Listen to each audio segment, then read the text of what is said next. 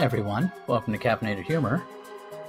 You know, societal perceptions of morality are often kind of cyclical, like a roller coaster. We go through periods where we're wildly promiscuous as a society, and then we rein it back in. You know, the roaring 20s were kind of all of a sudden, they hit us with prohibition.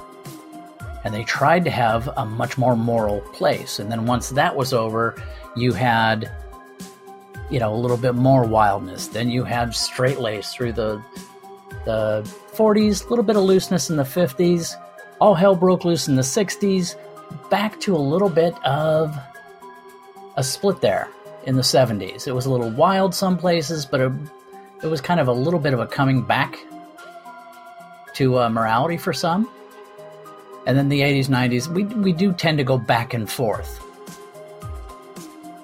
And so I think that's where shaming comes in. Shaming used to be the way of regulating people. You didn't do stuff because somebody might call you out on it. Somebody might say, you know what, you're kind of a whore, knock it off. Or you're kind of an asshole. But now, all of a sudden, shaming is being shamed. We're shaming. That makes no sense. Now, I don't mean that a good girl should be harassed by people. We're kind of throwing slut-shaming into the wind and claiming anything is. When you've got somebody who is really kind of sticking their ass out in the world for everyone to see and daring anybody to tell the emperor that his ass is naked, that's not slut-shaming. That's pointing out the obvious. You don't have to to be a pop star and publish a book with a picture of your vagina in it. It's tacky at worst, and it's just absolutely deplorable at best. Wait a second. Deplorable at its worst, and it's tacky at the least. But I think that's where a lot of times we tend to ignore stuff. I mean, I use the analogy of the naked emperor, the emperor's new clothes. We ignore it as a society because nobody wants to be that one that points it out. You got to wonder, like Lewis Carroll when he wrote Alice in Wonderland. Psychology students will read that now and be horrified at what a pedophile this guy was. I mean, textbook. He had a thing for his niece Alice. But did anybody know that then? Or did they just think that, Mr. Carroll has this amazing imagination? And there's also a lot of philosophical things in that little story. It was kind of an interesting one. But I think I can't get around the fact that the man was a pedophile. It's kind of like if Einstein had been busted for diddling a 5-year-old. Would you really have taken E equals MC squared all that serious? No, because the first message kills the second one. And they say don't kill the messenger. Well, sorry, society does different. But it's that perception that I think a lot of people miss. Is it all depends on not just what they're doing that you're seeing them do, but what have you done that you're now looking at it through those eyes? Rose-colored glasses don't get made by... Those fuckers are made by hand by yourself. You craft them with every experience you've ever had in your life, and then you put them on, and everything you view is through those lenses. And they refract as they do based on what you've been up to. So if you have somebody... It's kind of like going out for an evening with somebody who's an alcoholic. They might not have had a drink for 10 years, but the second you order a beer, they're going to tisk and give you top 10 reasons why you shouldn't have that beer. And it has nothing to do with you having a beer. It has to do with what they're viewing it as, because they know where that leads for them. But it's one of those things that if I'm going out with a friend that I know is an alcoholic, guess what? I don't drink. And that's my perception, but I was raised by a therapist. Doesn't mean it's made me a nicer person, but I am more polite to my friends. But if you look at that from what people look and think and feel and wrap all that up together throughout the different decades and how much that's changed, that's where we end up with today's episode. Alice followed the rabbit down the hole. What a slut. On today's Caffeinated Humor. So masturbation is a sin, just in case anybody was wondering. Thought I would remind you all. And what brought that up?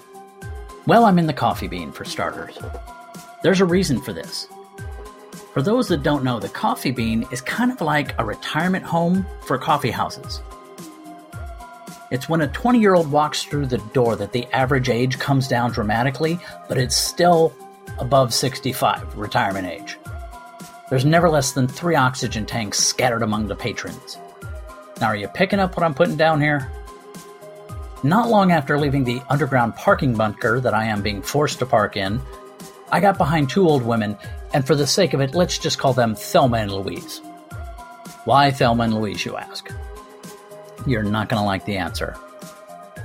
Because they are busybody, annoying bitches that basically take up air and space. I have issues with that self-indulgent piece of shit they called a movie. But back to the girls. I got stuck behind them, and while I usually pass up everybody that is on the sidewalk ahead of me, due to the fact that I walk faster than everybody else, it's kind of a short guy thing, I keep getting blocked by opposing foot traffic. So be it. I settle in behind them as they saunter down the road and stop trying to pass them.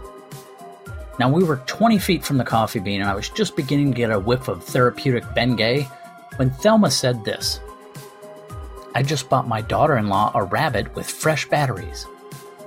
And then she laughed. And it was a creepy laugh, kind of like a pedophile laugh. Now, there are some of you who are wondering why that's a big deal. And it's because of masturbation. There is a marital aid, also known as a dildo, called the rabbit. And that is exactly where my mind went when Thelma said that. The story of why I know this is a long one and involves a lady friend of mine who confessed to me that she got so into the rabbit previously that she, quote-unquote, wore a hole in herself. And that's a direct quote from her, not me. So it turns out I was not wrong. Everyone always asks if you went dirty on something, and I've always maintained I live dirty and I go clean on rare occasion. Anyway, Thelma and Louise turned to go into the coffee bean, so I did too. Why? Because there's a certain whore-like nature to my snooping. It was in that line, waiting for coffee, that Thelma joined me in Dirtyville. It is hands down the best little device I've ever had, she gushed, not the dirty kind. Is that the one with the little pointy thing? Louise made this really creepy gesture with her index finger. Just like a rabbit's nose. That was from Thelma, and yes, it was dirty. And if I understand the device correctly, that's incorrect. There's not a rabbit alive with a nose that shaped. Now at this point, the smell of Bengay and adult diapers was beginning to make me feel a little lightheaded, so I left. Besides, I got what I came for. I mean, it's 12 hours later, and I'm still getting the occasional whiff of Bengay. And for the record, while I was in Coffee Bean, I counted the following. 3 walkers, 4 oxygen tanks, 2 little dogs, 1 in a bag, 1 not, 1 old guy sitting alone talking to himself, 12 people with gray hair, 3 people with blue hair, 7 sets of bifocals, and 6 people that appeared to be under the age of 50, including 3 staff and myself. And after that harrowing episode, it was definitely time for coffee.